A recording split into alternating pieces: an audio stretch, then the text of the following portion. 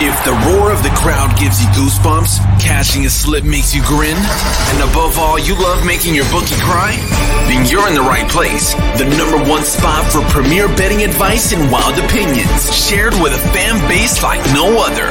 Welcome home. This is the Punch List MMA Podcast.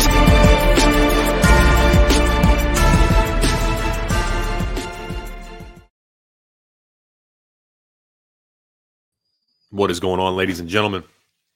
We back. It's January 17th, but we're back. Man, it feels good, right? Feels good. Christmas happened. New Year's happened. UFC Vegas 67 happened. Dude, I mean, gosh, the last time... trying to think, man. The last time we had a show, there was a UFC heavyweight champ of the world, and now there isn't. Now there is not. I mean, a lot's happened. It's crazy. I'm trying to think of what else has happened. I mean, gosh. I mean, Russia and Ukraine are still fighting, right? We know that's a thing. If you guys are unaware, the Lizards are currently meeting right now. The World Economic Forum is taking place in Davos. Those guys are all meeting. Austin, what's up, buddy? Happy New Year. Merry Christmas. I'm glad to see you in here. You said, what ended up happening with Drew? So the immediate after action report episode where Drew was supposed to come on, and then he did not show up that night. He sent me a little message and said, "Hey, I had a friend who had to go to the hospital, and I went with, as friends are one to do."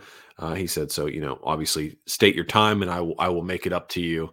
I was just in the hospital. My focus was elsewhere. My apologies." I know, big deal, man. Family and friends first, right? That's what we always talk about here. So we rescheduled for last week, but spoiler alert, I have hot tea in hand. I was stupid sick last week, and I canceled on him. So I returned the favor. So you cancel a date on me, I cancel a date on you. But I was sick. I've been under the weather for the better part of 3 weeks now.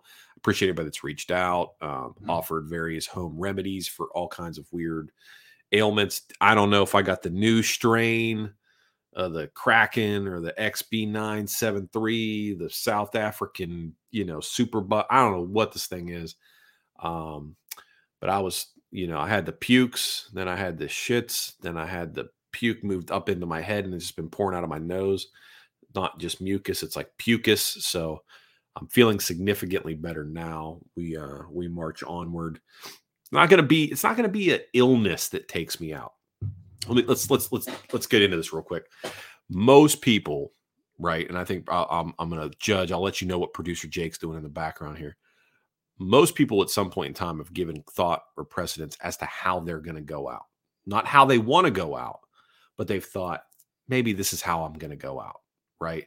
And I'm not talking about like you're experiencing something and you think, oh, this is where I'm going to die. I'm saying, like, in my opinion, I think I know what gets me in the end, right? I think I have a general idea what I think is going to get me in the end. And it's not going to be COVID. It's not going to be the flu.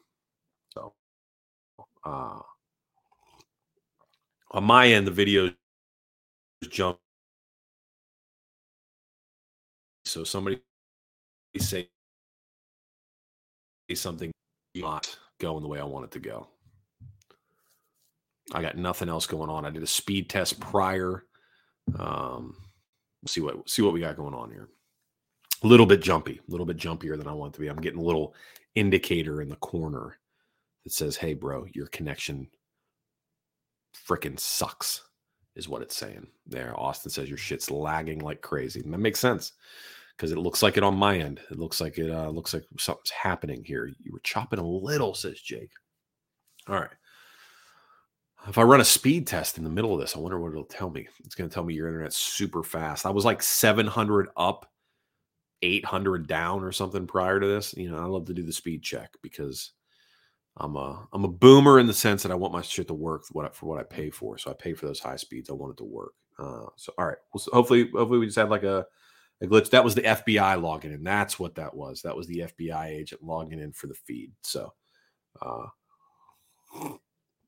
one time for the FBI, right? One time for the FBI. Okay. Let's talk about some stuff that's happened real quick. Christmas happened. Santa came through. I hope you got everything you wanted. New Year's happened. New Year's resolutions? Are you guys New Year's resolution folks? I don't think so. But I do want to talk about something that's rather a little bit funny. Not funny for those involved, but funny for me. Funny for those in this, like, I hate saying this space. Oh, so pretentious. Sounds like a verbal IPA for those in the space. But for everybody that's in like gambling MMA, if you do the Twitter thing, if you do the podcast thing, if you do the YouTube thing, this weird pseudo ugly ecosystem of sweat lords watching people play high stakes punch face, if that's your cup of tea, we had a little bit of drama after New Year's, and I'm talking about the dude MMA lock of the night. Those of you who are not aware, the only reason why this is near and dear to my heart, is I will say this, okay? OGs are not supposed to call themselves OGs, right? OG is a title that's earned, like, so it's like, but here's the thing, and I know it's super overused. I have been here long enough, right? Twitter, Instagram. I'm telling you, anybody, you go back in the archives of content, and I am here as far as MMA gambling goes. All right. That said, that dude has been around as long as I have been. There's a handful of folks, not like a Mount Rushmore of that, because that would be super pompous, but there is a selective group of people that have been on MMA gambling for a long time. Some have done more, just leaps better than me, right? Both from content creation and success and everything like that. But that doesn't mean that I haven't been here. But this dude has been around for a long time, right? Like as equally long. And as a competitive person, whenever I start my podcast many moons ago, and he started his right around the same time, I would daily check iTunes reviews and go and listen to his thing and go, people fucking listen to this? People like this? Lo and behold, I move off of just audio only podcasting and get hooked up with Trey, and he's like, we got to do YouTube, we got to do Instagram, we got to do all this other shit. And I'm like, okay, let's do that. And then I noticed this guy has this massive following. Okay. Now, anything from this point forward just sounds like I'm just talking in reverse based on what happened. But from him, and there's another dude out there, bro, never have enjoyed their content ever. Always thought, well, maybe for better or for worse, you may or may not know what you're talking about, but you mostly seem like you're full of shit. You have Ariel Helwani vibes in the sense that you were like, if I make enough content, enough people will like it because they don't realize something better is out there. So they just, right. And okay, that's me shitting on them and their creation. Now, that being said, most of that stemmed from the fact that I just thought you were a little bit slimy. You just had a little bit of that grime on you, right? Well, here's what happened. Long story very short. My man decided he was going to run some contests, right? Set out the parameters for the contest. You pay the entry fee. No different than those of you that do point spread challenges and various fantasy football things and all this stuff, right? You pay the money, you get in, you compete against other like-minded individuals, and then at the end of the season or predetermined time, we pay it out, right? Has anybody here ever run one of those before? You ever been an admin or a mod or a commissioner on one of those? Oh, we're going back to the chop again, Jake. We're going back to the chop. I got to figure out what we're doing here. What is this? We doing cycles? We're just doing cycles here.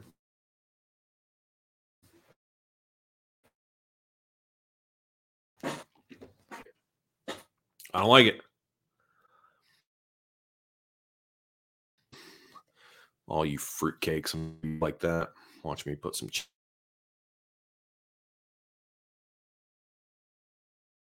on the lips. Audio people are gonna be like, "What's with all the long breaks?" It's because I'm trying to outlast the chop, whatever the hell the chop is. I'm just trying to outlast it. I don't know what it is. Video people, you're brave. I would have probably logged out by now. Anyway, my man takes the earnings, or not the earnings, but the entry fees, and then gambles them away. Then the contests end, and people are like, "Hey, I won. I got second place, third place, whatever. Where's my money at?" And he goes, it's a PayPal issue. I'll get you. I got you. Don't worry. Just give me time. Meanwhile, he's gambling on top of gambling on top of gambling, trying to win the money back. Bro.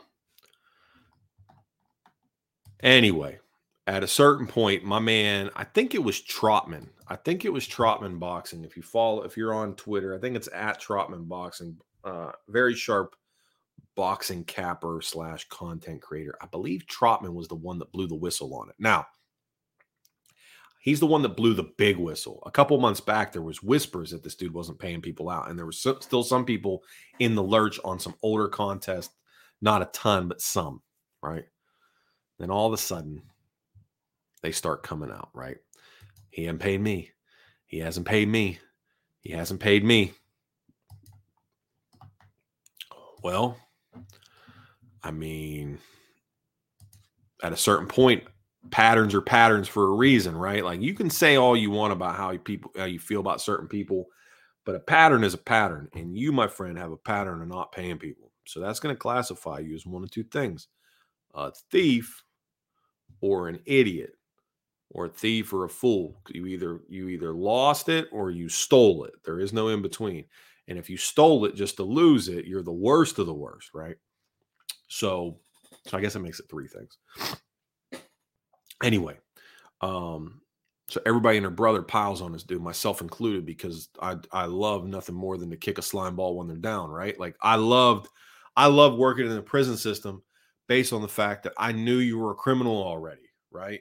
Like, as a cop, you interact with people. I don't know whether or not you're a criminal. I encounter people every day. I don't know whether or not you're a slime ball or not. But here we go. If we're in the prison together, I already know you're a slime ball, right? So there's no point in even hiding it. Like, you here for a reason, buddy. You're already grimy. Every person I encounter on a day-to-day basis is a criminal, right? As a cop, I see people all the time. You may not be a criminal, but you are a criminal. But you go in there, you a criminal, right? Here's the thing. After enough time, dude, you have established yourself as grimy. You are a slime ball. You stole from people. You're dead in the water. You're dead in the water. So anyway, he got called out on it. He's been paying people back slowly. He was using the money to, like, pay for weddings and remodel his mom's kitchen and all kinds of shit, which makes me think either one, he's getting cheap labor, or two, you guys are in a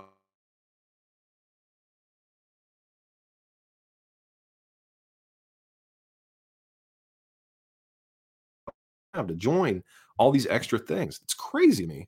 It's crazy. Stupid choppy, Jake. Fix my internet. I'm going to do a speed test real quick. Let's see I don't know if it'll kick me off or not. You guys just bear with me 3 seconds. I'm going to keep talking while I do this.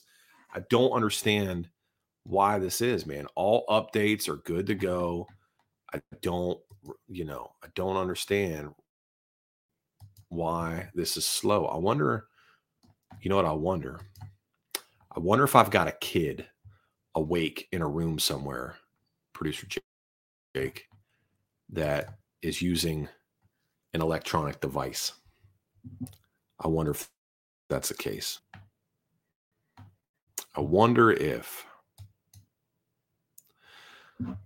I'm going to keep talking, but I can't see anything because my whole shit has shut down. It's shutting it down. Yeah, but the government's finally shutting Dale down. It's crazy, man. It's really not doing it right now. It's really not. Nothing is working.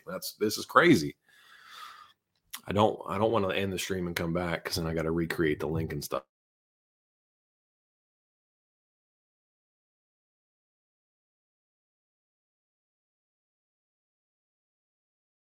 Mail for stuff like this all the time. Like, why can't I just get it to work? It's a weird patch of shit not working, man. So long story super short, MMA lock of the night, podcast, YouTube content. I would encourage you. You're free, sovereign individuals. You do whatever you want. I never understood why people consumed his content to begin with, but if you consume it moving forward, know that he's a fucking dirtball. That's all I ask. Me personally, I would love it if he became like a pariah of the MMA betting space. If he became a pariah of the space, and we just see you, dude. And then there's another one out there, and you guys know, you already know who I'm talking about. You already know who I'm talking about. Get him out of here too. Get him out. Get him out. No grown man should use. You already. I almost finished it. You know who I was talking about. All right, and then let's see. I had a couple predictions. I'm not gonna say I'm freaking Nostradamus, but I might be Dale Stradamus. I said after New Year's, this is what's going to happen. Francis going to the PFL. John Jones and Cyril Gane are going to fight for the undisputed belt, and Jamal Hill, spoiler alert, burying the lead here, is going to be the light heavyweight champ of the world. All that being said, this was said before Francis wasn't re-signed and Francis was let go. This was before Gane and Jones was announced as a title fight, and we were leading into Hill versus Teixeira for this weekend. So here we go. Like I said, I got receipts. Get on my Twitter. You can check it out. But no, they didn't re-sign Francis, right? And they said, well, Dana White did his thing, didn't want to fight, didn't want to come to agreements, this, that, and the other. Here's where I don't understand. And this is where you talk about money, people start getting funny, right? They said they're going to make Francis the highest paid heavyweight in UFC history. What does that mean, right? What does the highest paid heavyweight in UFC history mean? How much money is reasonable for these guys, right? Like, how much money is reasonable for them to make? Because I feel a stronger pull for feeling like the guys making 24 and 24 should be making more, right? Like,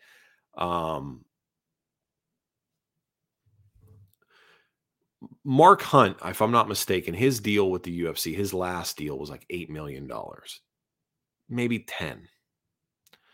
I feel like $10 million as a professional athlete is a great salary. That's essentially the salary cap of 2 WNBA teams. I mean, like 10 mil is not bad. Look, I'll fight a fucking silverback for 10 million. I don't understand. I don't get it. Like, maybe that's, well, Dale, you're poor. That's why you say that, or you're not a professional athlete. Both of those things can be true. I can still want to do that and still not have the athletic ability to do so. And my poverty drives me to do things I don't want to do. I mean, I'm not poor enough to be a prostitute, but you ever watch bum fights? I'll beat up a homeless person. You put a couple $100. I mean, what are we talking about here? How bad you want me to beat them up? Like, it's money's money here. What are you talking about? Like, let's figure this out. You can't get Francis Ngannou for a couple million. Well, it turns out Francis is asking for a lot of other stuff. He's asking for like systemic changes, right? It's not just money. He wants systemic changes. He goes on to Ariel Helwani's show today and says he wanted health insurance for all fighters. Now, the way Drew's explained it to me is that what happens in the cage, you are covered, right? You're covered if it happens in the cage. If it happens outside the cage, you are not. You have to cover independent insurance. If you guys remember his last episode, he said he fought Terrence McKinney with a torn LCL because it happened in the cage, right? He wanted to get that fixed, right? Like, a lot of people just breeze right past that. That's a very keen insight, right? So Francis said, no, I don't want that. I want everybody covered under health insurance. That's reasonable. But as a person who sold group health insurance, especially at the limits that it would take for professional athletes, He's asking the UFC to spend hundreds of millions of dollars over the course of X amount of contract period. That supersedes any one person. They're not going to do that. That's never happening. They said, well, okay, I want in-cage sponsorships, right? My man Francis wants to wear the Condom Depot sticker on his crotch again, right? He wants to bring back the Fastenal. He wants to bring back the Milwaukee tools, right? That's what he wanted. UFC said a long time ago, not doing that anymore, right? Because they wanted to provide a clean, professional look. Clean, professional look. And then they turned the mat and the canvas and the pillars and posts and everything in between into their own billboards and took all that money. Duh. So what? They're now going to give all that money up?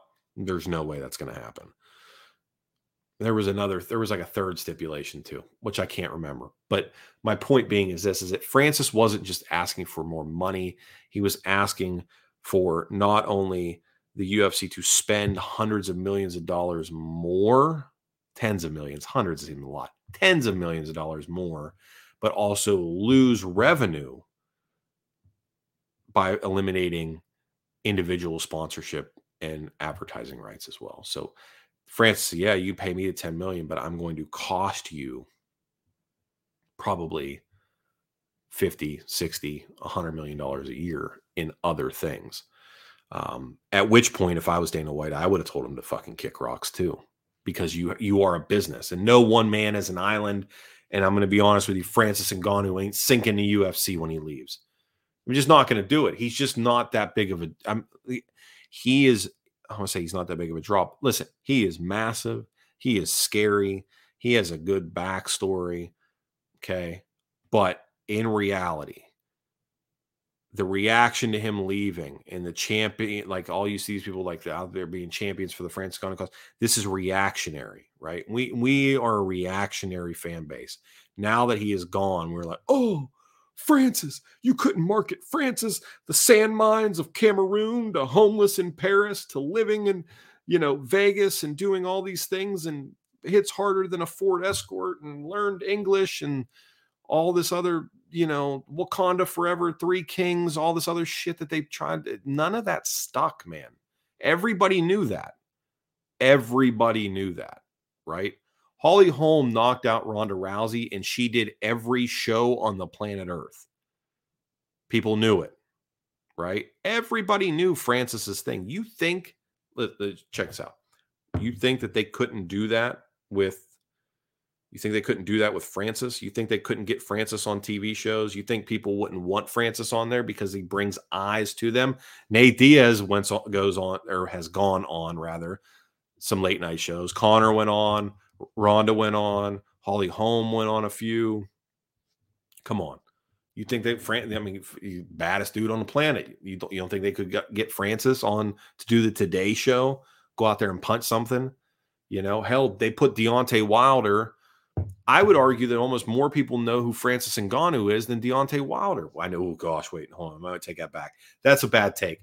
More people know who Deontay Wilder is than Francis Ngannou. But last time they put Deontay Wilder on a show, he punched a guy in a mascot outfit and fractured his face in 3 places. So maybe you don't put Francis on a show. I don't know. Maybe two. I don't know. You just don't have him punch anything, right? Or at least not a person. But no, listen, if somebody is a big enough draw, you will find ways to give them money and bring them to you because you know that they will bring their fan base with them. This is how influencer marketing works, right? You find a chick with her boobs out and go, those are nice boobs. I make tea. And you have nice boobs. I will give you my tea and give you money if you drink my tea while showing your nice boobs. And they go, okay, yeah, let's do that. So if Francis was marketable, somebody would look at him and go, I have a pickup truck. And if Francis drove my pickup truck, more people would buy my pickup truck. And then I could sell more trucks. But nobody's going to do that. No, you can't market. He doesn't connect with people. He doesn't resonate. Jake's a cat person, bless his heart, but he likes dogs too. You go to a dog park, you walk your dog, you come across another dog you like, or you see a dog and the dog's very friendly. You're like, this is a great dog. I like this dog a lot. This is a really nice dog. You want this dog? No, I don't want that dog. That's not my dog. I don't want that one. And you just keep moving and you just go, that was a great dog. Francis, great fighter. Very interesting. Very, very cool to watch. I enjoyed him a great deal. He's gone now. I won't think, I mean, he'd be hard to think about again. I'm not going to like sit back in the annals of time and go, oh, Francis Ngannou. Yeah, that's the one. That's the one that got away. That's the white whale. So it's not it. It's not it. And I mean, he's a great guy. Don't get me wrong. Great guy, great story, the whole nine. But you can have all that and not connect with people, right? I mean, hell, think about how many boomers you know. How many old people do you know? Do you like all of them? Do you like all of the old people you know? Like if anybody over the age of 80, do you like them? Like you really like them that aren't your nana, your pop? Do you like them? How many of them do you like? Probably not a lot of them, right? But you go, oh, survived the Great Depression, survived the Dust Bowl, survived Hooverville, survived the Spanish flu, raised family despite the odds, did all these things, right? Did all these things. Great story. Great story. Just don't care. I don't care. Francis, Stan Mines, homeless in Paris, Vegas, UFC heavyweight champ. Rags, the fucking richest dude. Cheers, sunset. Go box Tyson Fury and get embarrassed. So. Austin says, not gonna lie, I really hate old people. Just put me down after 70. Bro, if you go to Canada, they'll do that for you. That's another thing that's changed since the last time we had a show. You can go to Canada and they'll fucking kill you for free. Not for free, but you can pay to have them do it.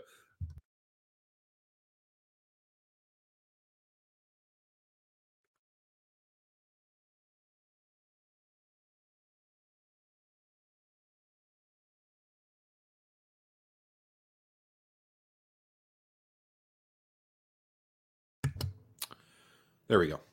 Sorry. I thought I was back off mute. My bad. Anyway, I was saying, producer Jake. Yeah, I got you. The lag there. We're good. We're back. UFC 283 takes place this Saturday on pay-per-view. I love the kind of talking to somebody on the moon. All right. UFC 283 takes place this Saturday on pay-per-view. We're back in Rio de Janeiro, Brazil. This is a card I initially wanted Dober on. I wanted him fighting RDA on it, but we didn't have that. So first fight on the main card. I'm going to switch tabs here so I can see this.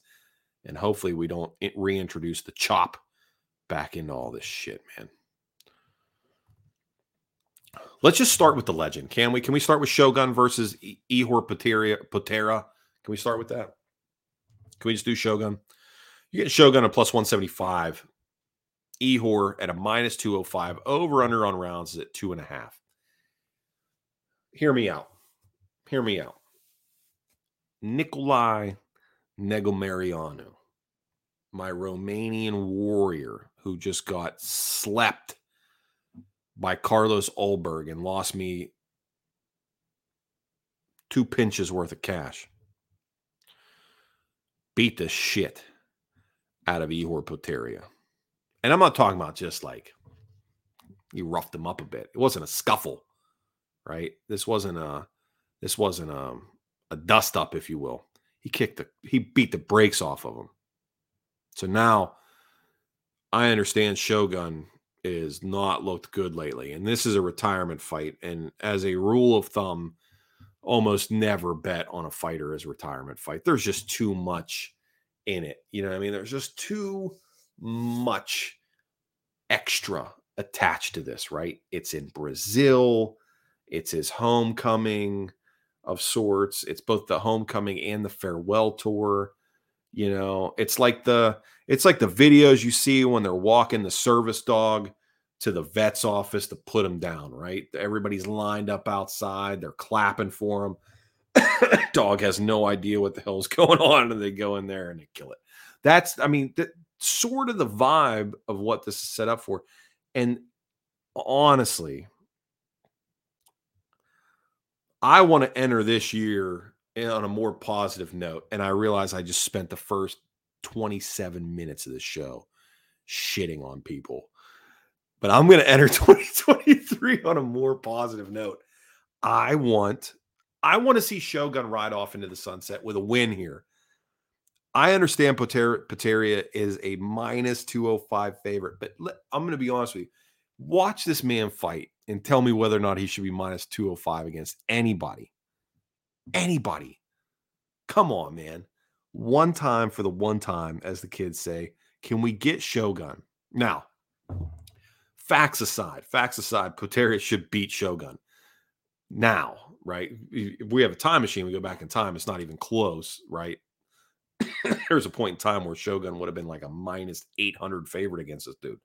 But this ain't that Shogun, right? If we're being honest with ourselves, this is not that guy. He should lose this fight. He should. Minus 205. Okay. I personally won't play Ihor at that price. I mean, if you want to, I feel like an inside the distance play might be worth your while here. Both of these guys in recent outings.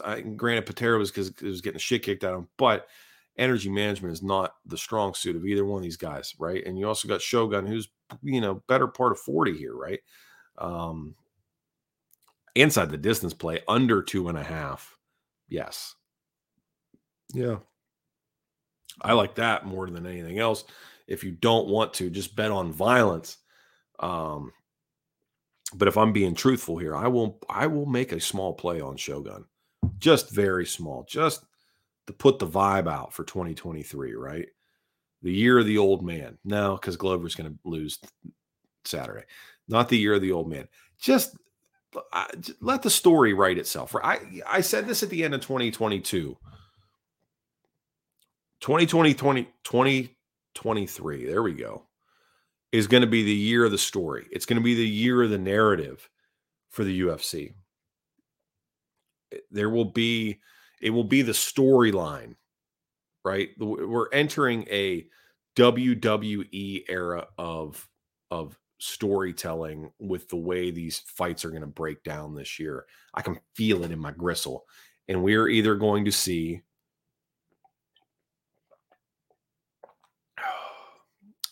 I might have to like literally hard pause and make another cup of tea.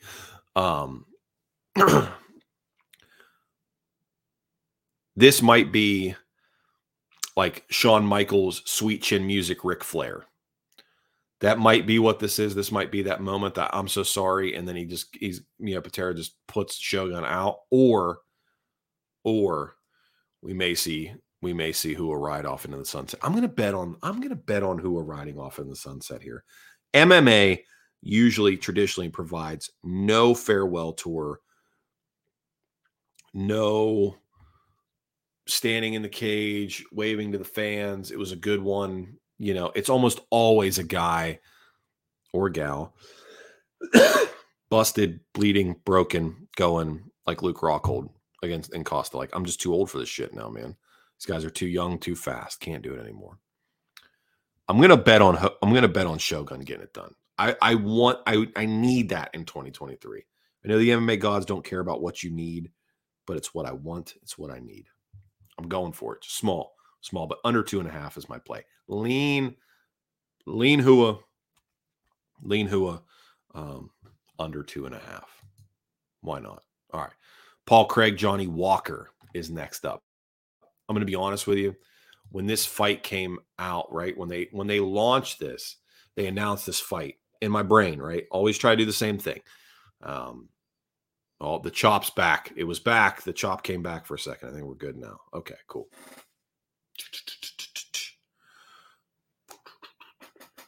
Okay. Yeah. When this came out, you try to do the same thing, right? You guys all do this too. We've talked about this enough. When a fight comes out, you cap it in your mind before you look up the odds, right? You say, who's going to win that fight? Who's going to win that? And then you go, how confident am I in that? Cap it yourself. And then you go look at the odds. And if it's better, if you get better odds or about the same, you play it. If it's worse, stay away. In my mind, I said Johnny Walker 2-1 Favo. 2-1. I think he beats Paul Craig, man. I like Paul Craig. You guys know I like Paul Craig. But fuck, Paul Craig don't like being hit. Oh, gosh, he doesn't like being hit at all. Not that anybody likes being hit. I love your messages afterwards, Dale. Nobody likes being hit. I understand that. Some people react better to it than others. Johnny Walker and Paul Craig neither one of these gentlemen respond particularly well from being cracked. That said, Johnny Walker has more of an ability to land that punch than Paul Craig does. Johnny Walker has to stop 2 takedowns. 3. Johnny Walker can stop 3 takedowns. He beats Paul Craig. He's got to stop 3. So I'm on Johnny Walker here, money line, and I am on Johnny Walker by KO as well. Normally, this is where I would pull up my prop list and give you guys the numbers on these things, but screw it. We're going to do it anyway. Chop or no chop. If you're here at this point, you already understand how chop works. Walker inside the distance is at minus 135, which I love. And then Walker by KO, you can get at a minus 140. And I'm going to be honest with you here. That can't be right. I got to refresh that. Wait a second. That broke my brain for a second. Hold on. Johnny Walker. Walker by KO. Okay. Walker by KO is like minus 112. Okay. That's better. Okay. Walker inside the distance is at minus 135. Okay. That's what I wanted. That should be, that was to say that KO should not be worse odds than inside the distance because you're getting the possibility of a submission as well. Okay. Johnny Walker inside the distance minus 135 is the play. We saw it recently. He got a submission win. You never know, right? You just never know. You're in a weird ground and pound situation. A guy rolls over, gives his back, you grab the neck. It can happen. There more often than not. And then another thing too is what you don't want to see. And this is killer is when you have somebody tap due to strikes.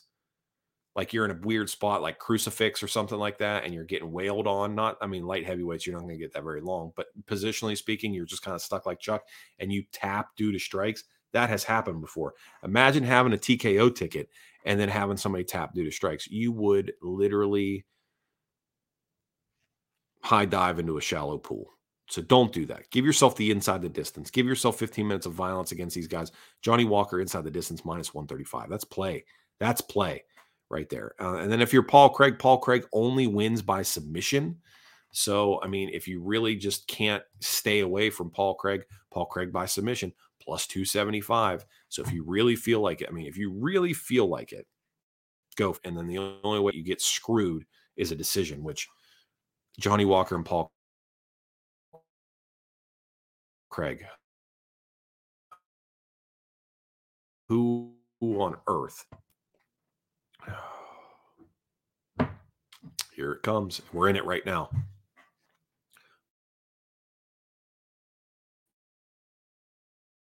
We're in the chop. I'm actually hardwired in too. We're not doing Wi-Fi or anything like that. Very strange. Very strange. I'm saying something the FBI doesn't like. Maybe CIA. I don't know. Somebody. Hey, fun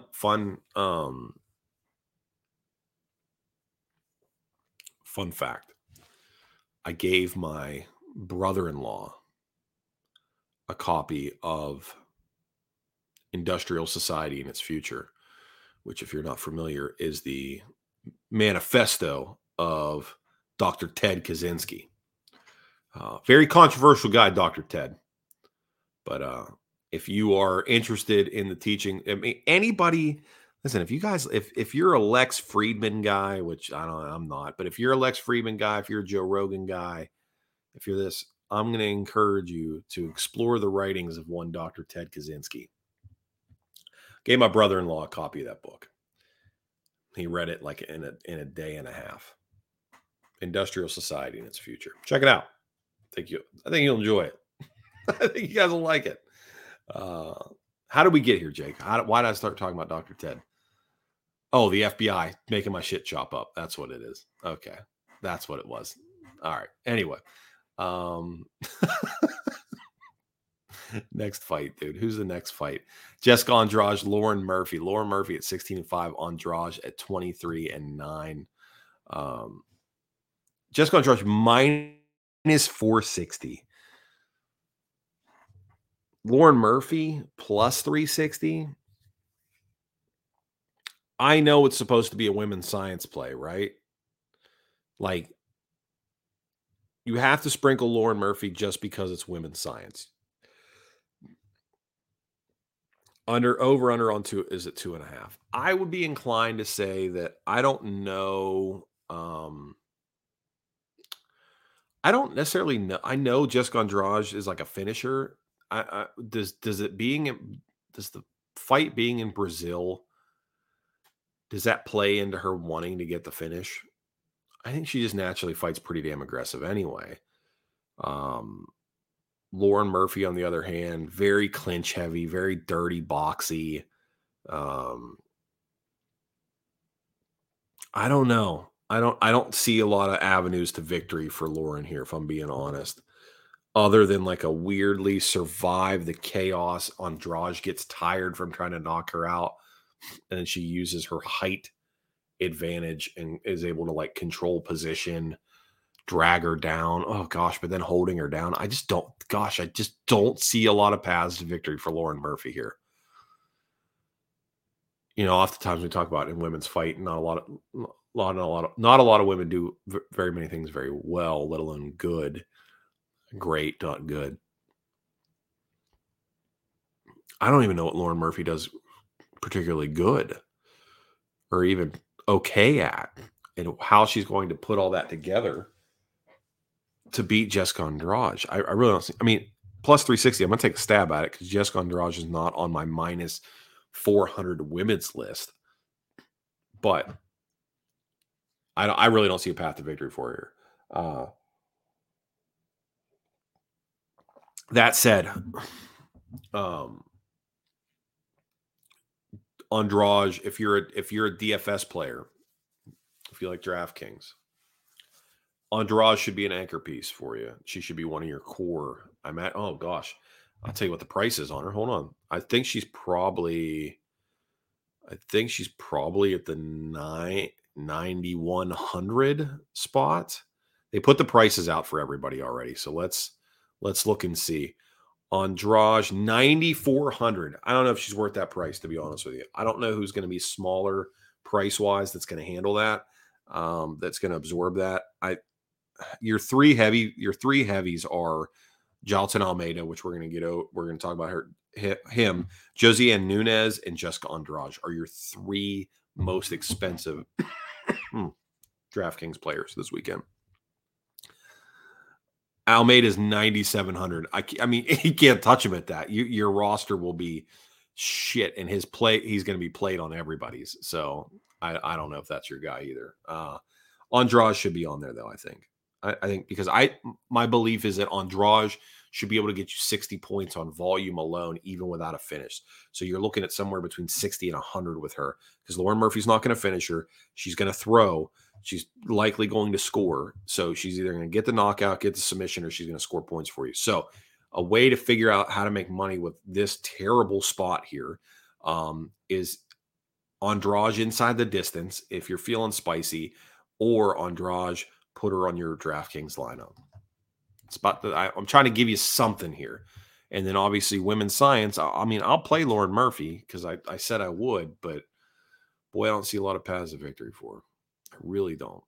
All right, next fight. What do we got? Gilbert Burns, Neil Magny. Buddy.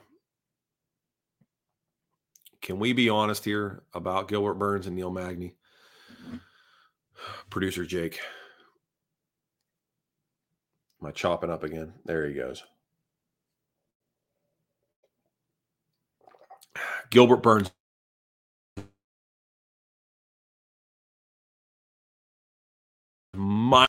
Survive the chop. We got a bunch of damn Bellator lines this weekend is what we got. We got freaking Bellator lines. This is not akin to what we normally see UFC is this wide a line. Neil Magny at plus money traditionally has been a cash cow for me. I'll say us, the pejorative us, has been a cash cow for us. If there is a -3, if there's a -400 guy or gal that could lose this weekend, tell me why it couldn't be Gilbert Burns. I mean, Gilbert hits very hard. Gilbert is very fast. Neil Magny is like a savvy veteran of the game, right? Now, he got rocked in the Max Griffin fight. He's been getting hit lately. It's normally not something we ever had to deal with Neil. Gilbert's taken a lot of time off since the Hamzat fight. We're back in Brazil. Is Neil worth a stab? Is the question. I feel like I have said at times in my life, if you give me Neil Magny at plus money, I will play him. And I mean, that just feels like a statement that rings true for me. If you give me Neil Magny at plus money, I will play him. Because I'm out of tea, so now we're switching over to water. Time to rotate the cups. Stand by.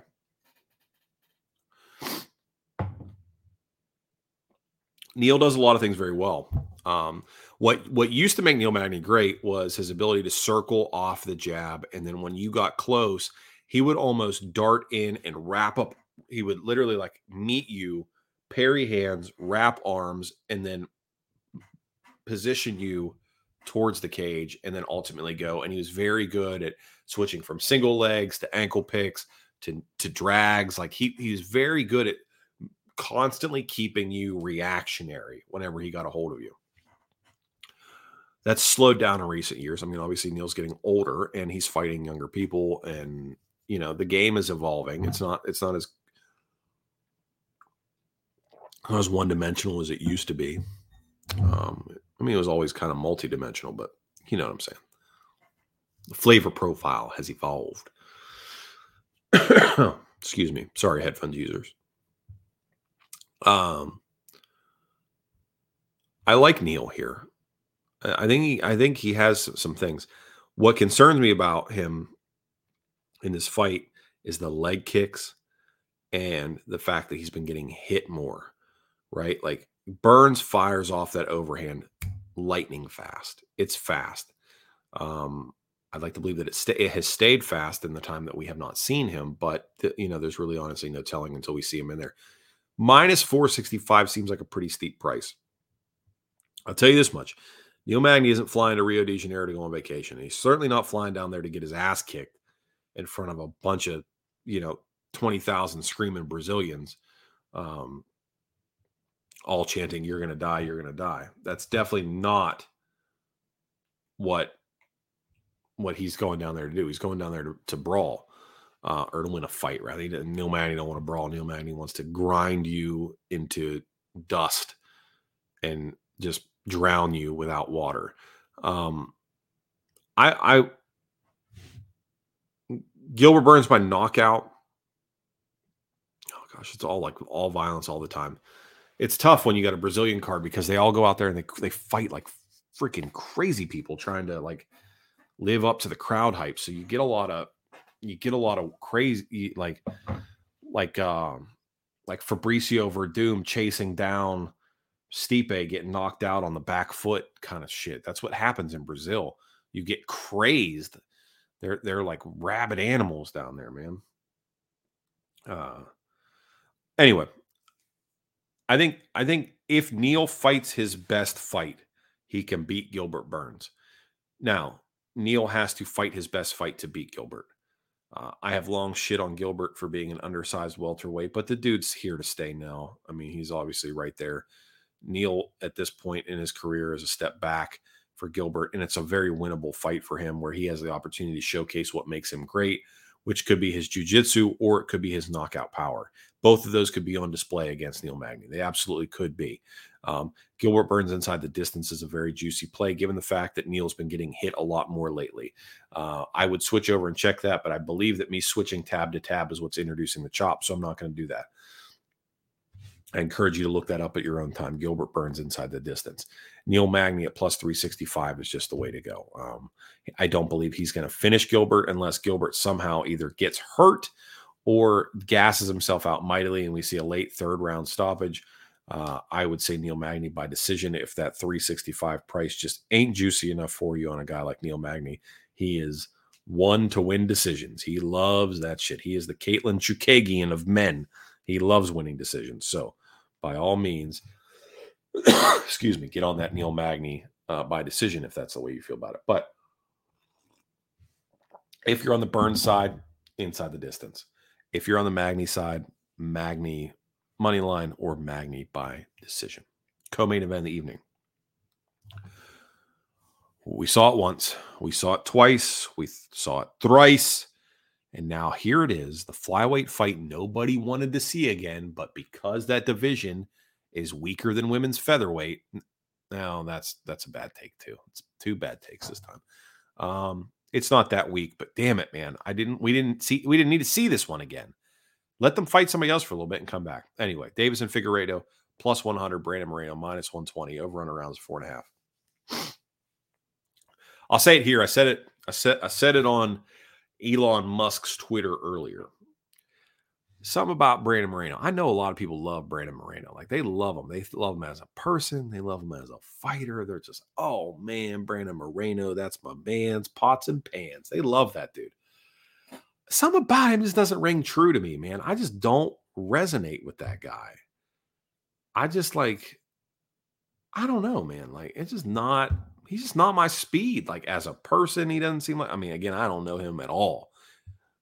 This doesn't seem like my dude like that. He doesn't seem my speed as a person. And as a fighter, okay. I mean, he's fun to watch at times, depending on the matchup. This is bad take after bad take. Personally speaking, I thought that him and Davison have had one good fight against each other. The other two were stalemates.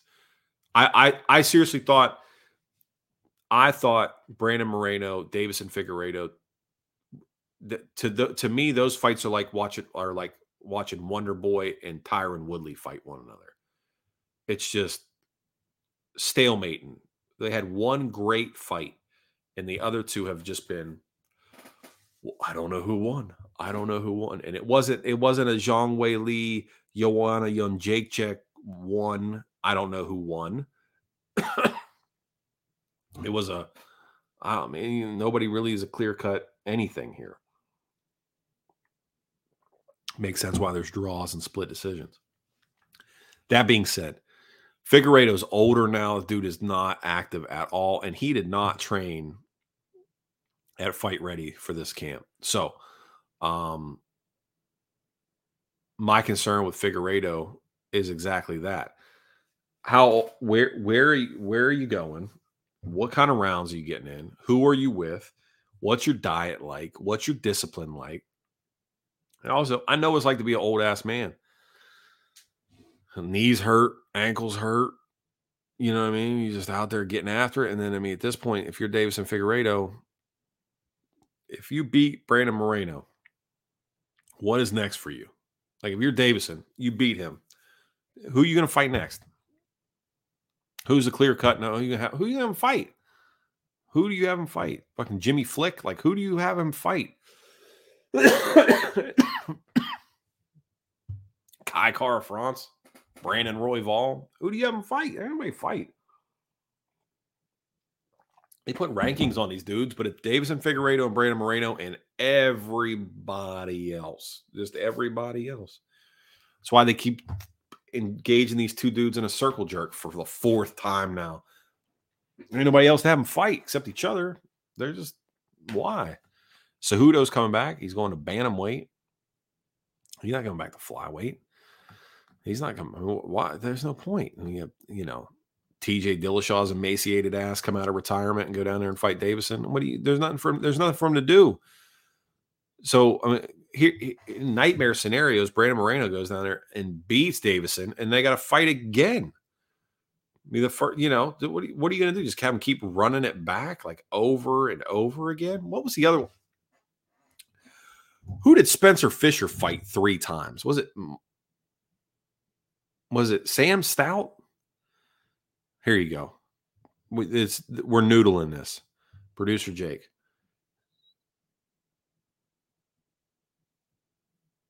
Is it Sam Stout? Sam Stout, Spencer Fisher. How many times they fight?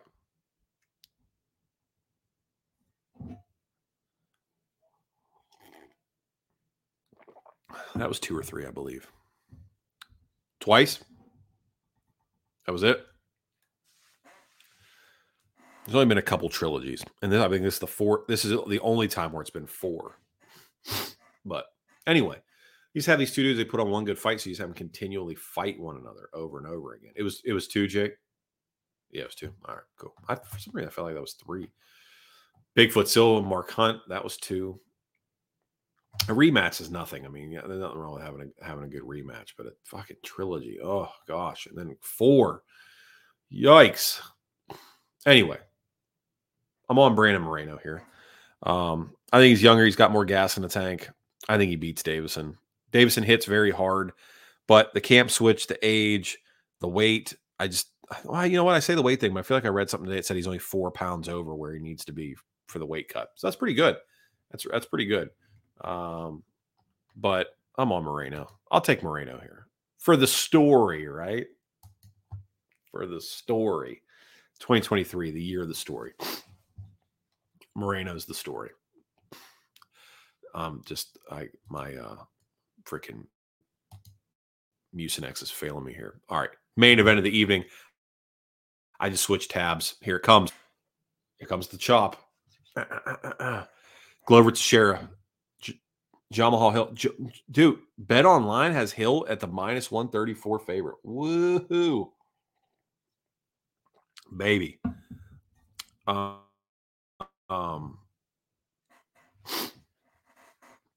knew the chop was coming. I knew it. I could feel it. I switched tabs. That's what it is. Something about the Tapology tab. It does not like that. So anyway, we're going to, let me say this. I think nothing would make me happier MMA wise than to see Glover Teixeira beat Jamal Hill. And his path to victory is simple. He needs to take him down. Right. That's really, no more keen insight. No, he needs to take him down. I mean, Jamal Hill has shown glaring deficiency on the ground. Glover needs to get him down. If he can get him down, he'll submit him, or he'll again positionally dominate him and put him in a spot where he can't adequately defend himself from strikes. And you know damn well, Herb Dean's a gold standard. Herb Dean will get Jamal Hill out of there. He's not gonna let that dude just get the shit kicked out of him. Glover's got to survive 1 or 2 rockings, right? 1 or 2 rockings from Jamal Hill. What's interesting to me is I wonder the respect level that Hill has towards Glover, right? Like, does he think Glover offers anything that he needs to be aware of? Right. Because if I'm honest, my assessment of Jamal Hill is that he's one of those guys that doesn't care about what his opponent has planned at all. He's going to go out there and fight the same kind of fight. Like Cowboy Cerrone would go out and fight the same fight, whether it was against a guy with knockout power or a guy, jiu-jitsu specialist, if you will. He didn't care. He literally fought every fight the same way, just like trained to be in a fight. And then just went and got in one. Jamal Hill strikes me very much the same way. I'm sure there's been special attention paid to trying to stuff takedowns and, positionally speaking with some of the stuff Glover likes to do choke wise and all this kind of stuff. But it's different when you got that, that 43-year-old dad grip on you, right? He's got 30 plus years of holding on to the handles of a vibrating lawnmower, cutting an acre and a half. You know what I mean? That dude's grip strength is unreal, man. You know what I mean? Oh, here we go. Matt T. Herzog is the gold standard. That's a hot take, but I'm here for it. I'm here for that. I can get on board with that. Herzog is good. He is like a ninja too. He is a squirrely little fucker. Bro, tell me Herzog wouldn't play man press defense the entire time. Like if you were at a pickup game at the YMCA, just rec league ball, Herzog's on you the entire time. Like he's playing man press all the time. He gives you no room to dude, it's pickup. You can back up. He's right there on you. Nichols says, I'm taking Glover by finish plus 155. It's my best bet this week. Ooh.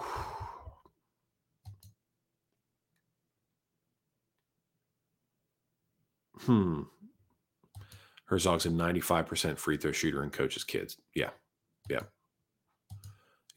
All the other refs talk to fighters all the time. Hearing fingers is starting to really piss me off. Yeah. Unless it's a lady. You don't want anybody yelling fingers at you. Bring back my boy Mario Yamasaki. I like that too. Bring back Mario. Boy, I hate to be juxtaposed against you on that best bet there, Nichols. I think Hill knocks him out, man. I think Hill knocks him out. Oh gosh. I mean, I can't switch it just because of what you said in the chat. I was on Hill by knockout when this fight first got announced. I can't change it now, although I will say it does give me great reservation to see that you're opposite sides of me here. But it is what it is. We will let that go. It's okay to be different, right? Santos, guy who loves beer. Good to see you, buddy. Happy New Year. Santos took him down repeatedly. I 100% agree with you on that. I absolutely agree. His takedown defense is not great. And he has to know that Glover is going to go for that. But can he crack Glover? What the weird thing about Mr. Thumbs Up on the chest, that dude's got that weird sneaky power, like the not trained power. Like he's got weird sneaky power. And again, we have not seen Glover in a while. The last time we saw him was an absolute war. How many miles are left on the tank, right? My prediction was Jamal Hill to be champ this year. I will rock with it for now. But I mean, inside the distance is the play here for this fight as a whole. Under 2.5. I saw some people today that were on Hill and Teixeira over 1.5, thinking that there's going to be a feel out process for that. And I get that. But I feel like if you're Glover, your path to victory is it's abundantly clear. It's very crystalline how you get to a victory here. You do not engage in a firefight with Jamal Hill. You take him down and you submit him, right? That being said, Jamal Hill that engagement that will come from Glover and him trying to stop Glover from doing that, and him, if he's successful in it, he knocks Glover out. If he's unsuccessful, Glover takes him down. And you're talking about surviving for 12.5 minutes with Glover Teixeira on you. I think under 2.5 is a play here more than anything else. Inside the distance is super chalk. It's got to be like in the minus 400 range. But under 2.5, I think, is a play here. Small sprinkle around 2-3 TKO KO for Hill. Okay. You're probably Jamal Hill KO round 2 is probably 500. 3 is probably 650. Under 2.5 is probably where I'll land. I will sprinkle Jamal Hill money line. I'll probably sprinkle some round plays as well. But under 2.5 is like my play. But the lean is Hill. All right, producer Jake. I don't want to switch over and institute the chop again. So can you take me to the bottom of the prelims? It should be Simon Oliveira, and there you go. Daniel Marcos plus 130. Simon Oliveira minus 150. Over and around is at 2.5. I think that Marcos is probably alive. I mean, he's plus 130. So the odds already indicate that he's a live dog here. I think he's from Peru. Not a lot of Peruvian fighters outside of Kenny Florian. Fun little factoid about Ken Flo. I believe he is Peruvian. I think Florian is a Peruvian last name. Anyway, I don't know. I dog or pass for me here. Dog or pass. I don't think Oliveira should be favored really against much of anybody, but Marcos is pretty unheralded competition. Marcos. Maybe as a dog. I don't know. Don't particularly love this one. I don't think you're getting a lot of folks that are putting a ton of action on this. And maybe these are the ones we should be fucking unloading on. Maybe it is. Maybe this is the Simon Oliveira Daniel Marcos spot is the spot of the card. Like, should we become those people? Should we become the sommeliers of prelim betting, where we deep dive into these like dudes that are just coming off Contender Series and regional guys? Like, that's where the lines are going to have the most exposure. I don't know. I'm on Marcos. Dog or pass. If I were you, I'd dog or pass. Marcos. That's it. All right, next. Hit me with the next one, Jake. Zerafarn plus 400. Josiane Nunes minus 550. Lord help me. Give me strength to not bet Josiane Nunes at minus 550. Oh my goodness. How on earth? I know Zerafarn is bad. She real bad. Carries a chin super high. Josiane Nunes, she looks like Frog Dog. Which, I mean, that little gremlin, that Schmiegel looking thing, she's wild looking, but she hits hard, man. She hits so hard. Zerafarn gonna be taller. She's gonna be there to be hit. Josiane Nunes by KO TKO is your play. It is not money line. Please don't make me bet Zerafarn at plus 400. Please don't make me do that. I know I said I would bet every women's underdog, but please don't make me do that. I don't want that. I don't want that tracked anywhere.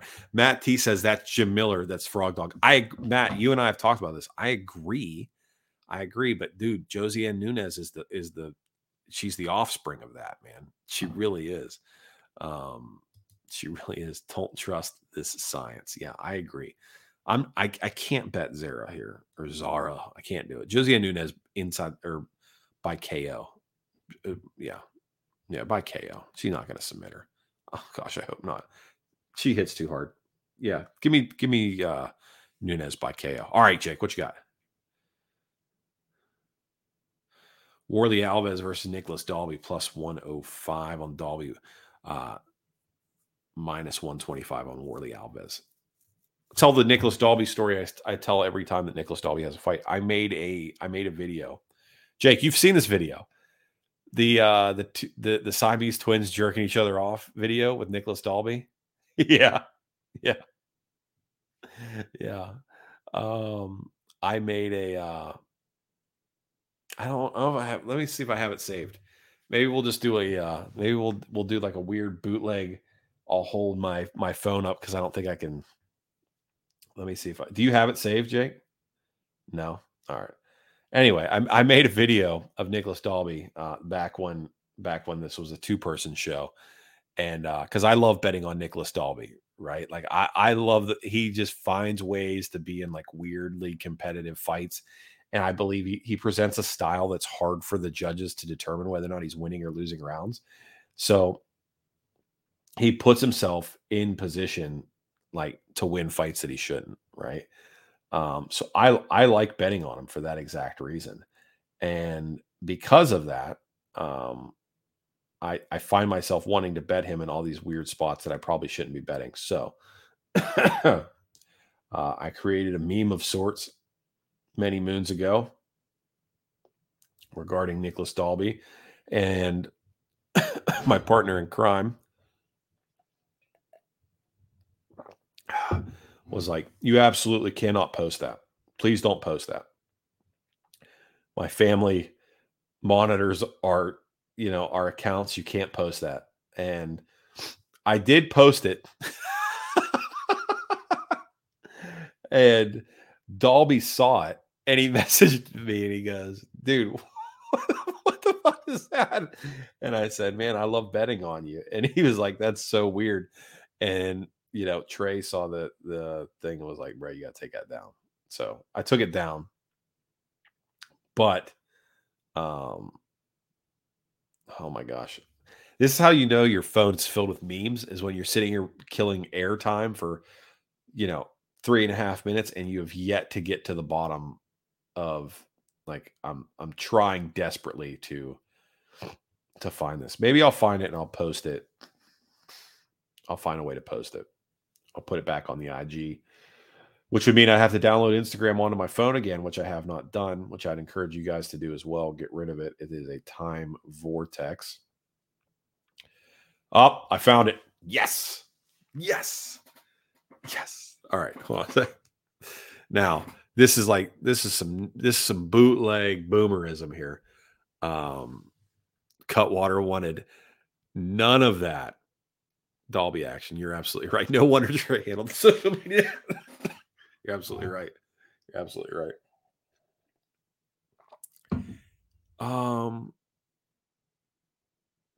If I email, I wonder if I could. Let's do this. Let's share. Oh gosh, bro, this is what we're gonna do.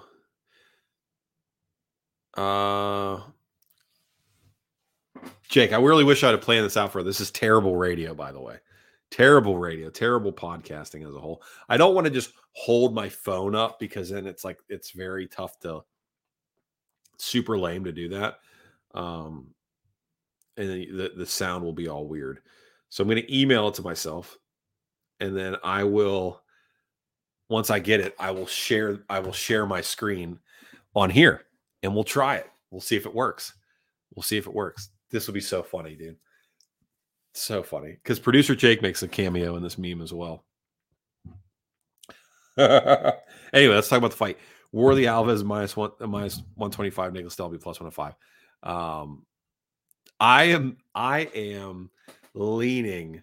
I would love to bet Dalby here in the spot. Something tells me Warlley Alves is gonna fucking knock him out, though. I hate that. But I really there's some spidey sense tingling in the back of my skull, and there's that says Alves is going to knock him out. But I have a hard time not betting Nicholas Dalby. I really do. All right, hold on one second. This is demonetization in 3, 2, 1. Listen, I lost the ability to be monetized back when shit was whenever I lost the account last time. So we're so far away from that. It doesn't even matter. Oh shit. Let's see here.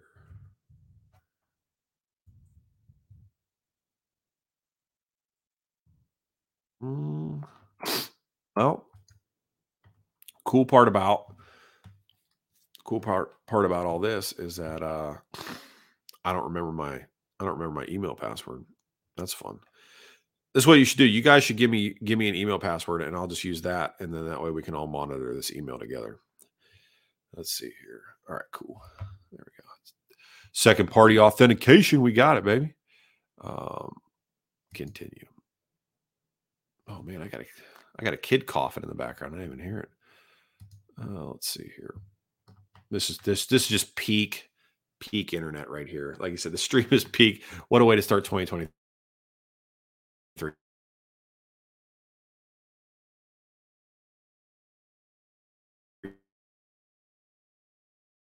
Yeah, I know, man. We're really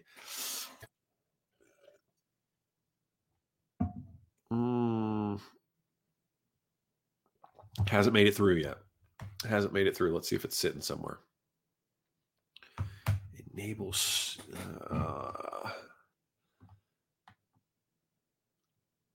What do we got here, Jake? There's got to be something, man. Anyway, I'm leaning Nicholas Dalby. Well, I'll just keep moving along while we try to figure this out. I'm leaning Nicholas Dalby on this fight. Like I said, he finds ways to put himself in weird positions to win fights that he shouldn't. And I believe he has a style that's very hard for judges to figure out whether or not he's winning or losing. Because it's like a sloppy karate. It's like weird, sloppy Viking karate. Is the only way I can really describe it. Norse karate.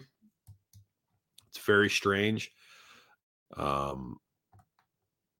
don't know. I have a hard time. Half the time he fights, I'm like, did he win that fight? I don't know.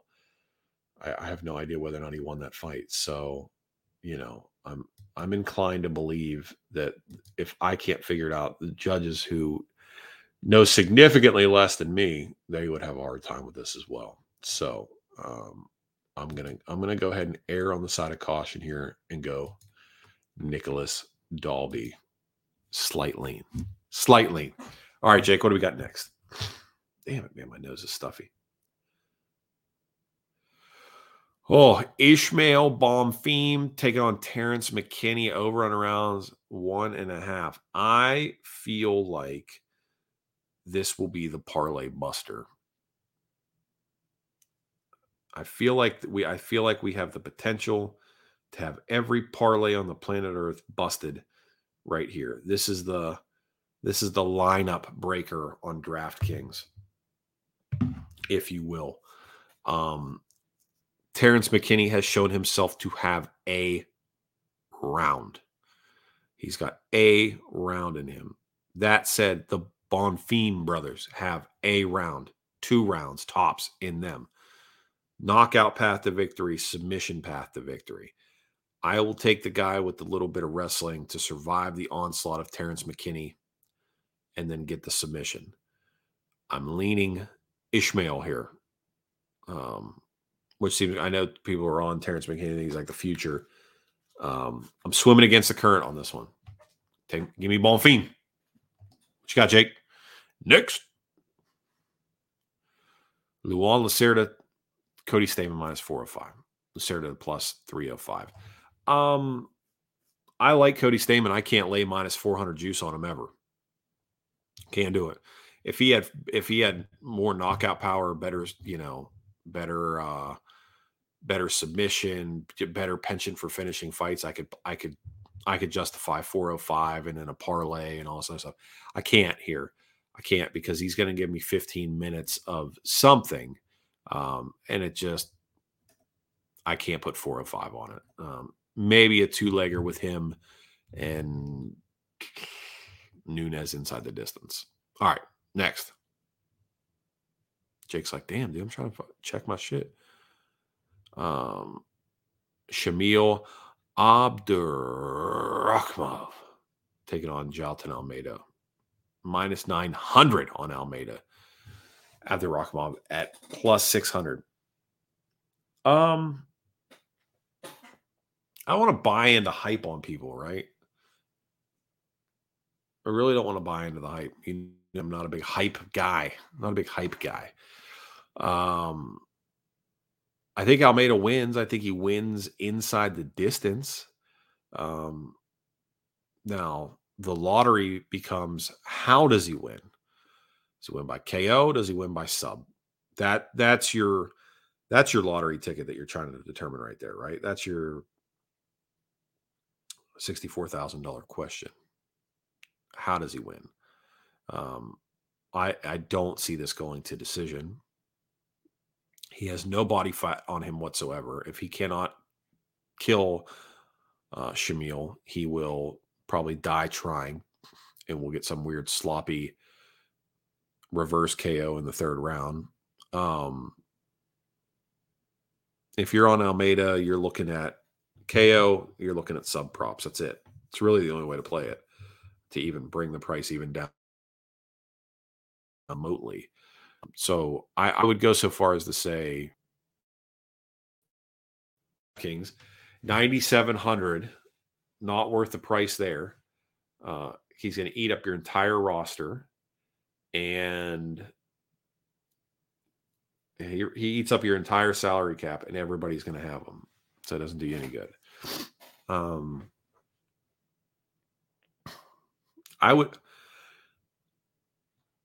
going to take by KO. I'll take him by KO. KO or sub. I mean, it's KO or sub. It's literally a coin flip. Just pick. It's a coin flip here. He's going to finish him. How? KO, sub. I don't know.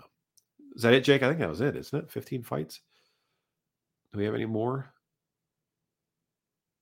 2 more? 3 more? Holy shit. 3 more. Golly. All right. We got another Bonfim. That's right. Munir Lazez. This is a dog play.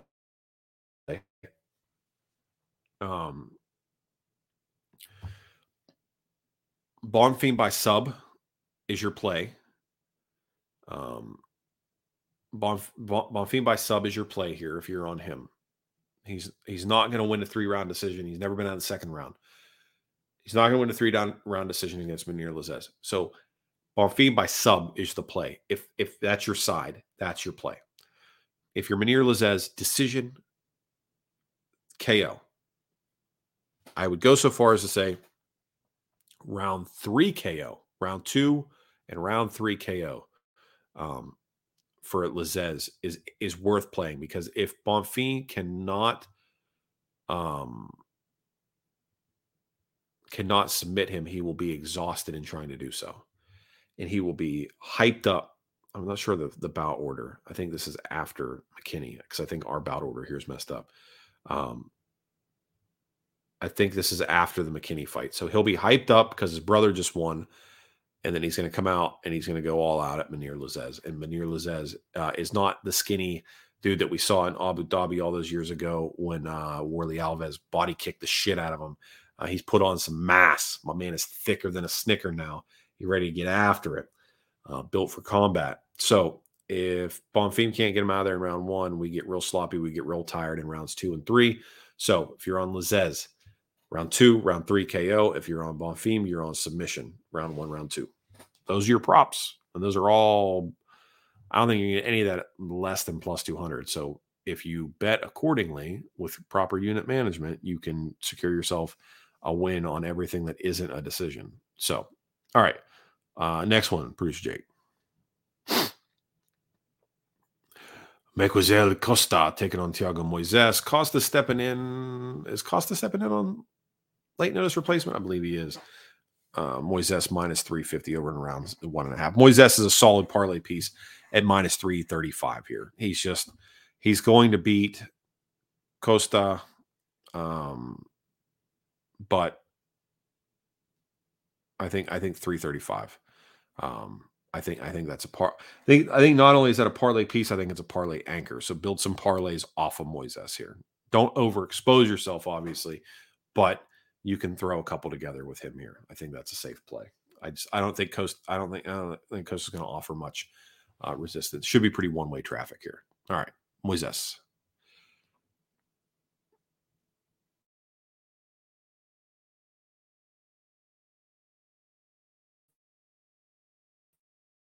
Bruno Ferreira taking on Greg.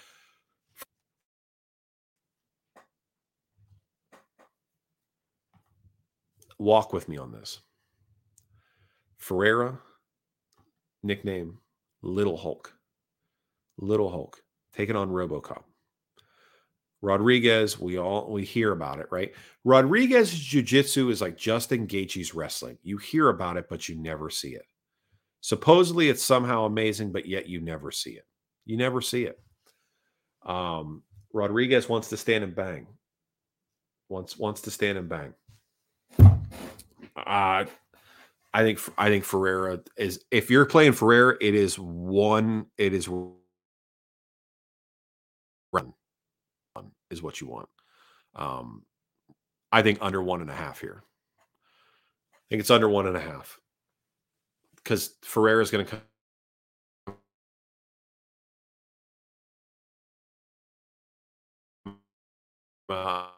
And he's either going to expose himself to Rodriguez's more slick counterpunching box, and we get a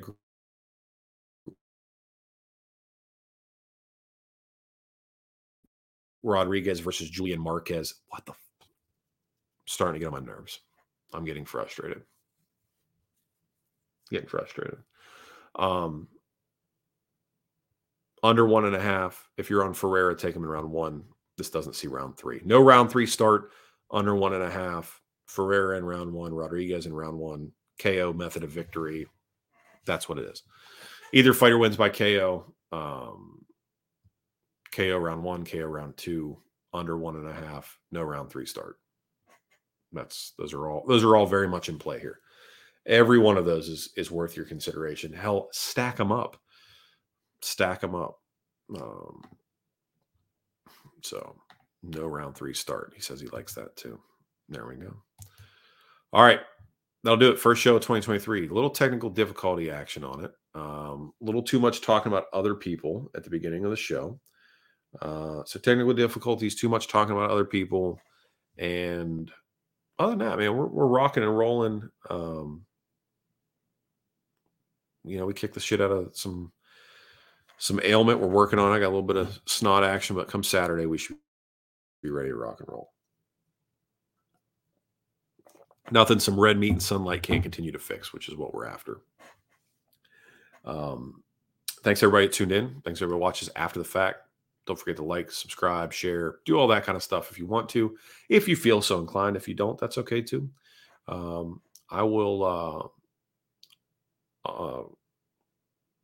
admittedly more active on Twitter now than Instagram.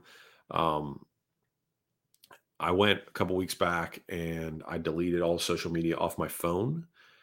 So in order for me to like tweet or check Instagram, I have to log on to this computer to do so. And that's just like try to like keep me from managing my time correctly. But that being said, when I do take a dump on the company time, I reinstall Twitter while I'm there and get on there and peruse. So if you see a tweet pop up in the middle of the day from your boy, just know that I was dropping a deuce when I tweeted it. That's about it, man. Here we go. Boston Brew, most anticipated fight of 2023. Man, that's announced so far. Fiziev versus Gaethje. Fiziev is a hammer spot.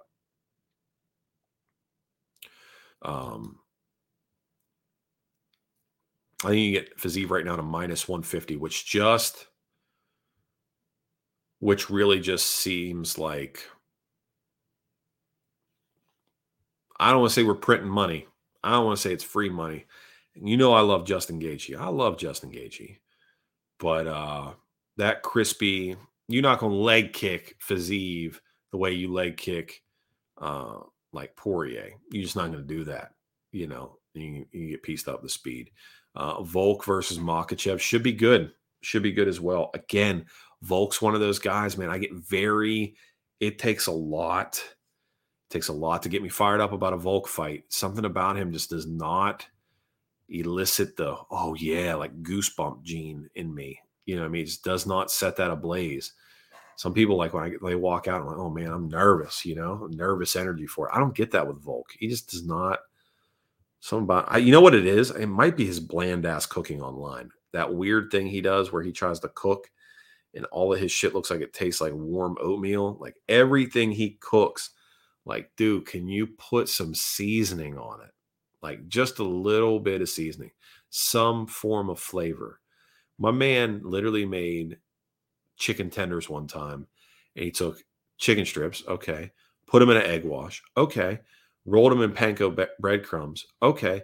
Then air fried them and ate them like that. That was it. There was no sauce. There was no salt, no pepper.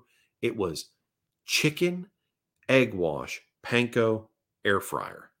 Bro, what? What are we doing here? What is that? That's not cooking.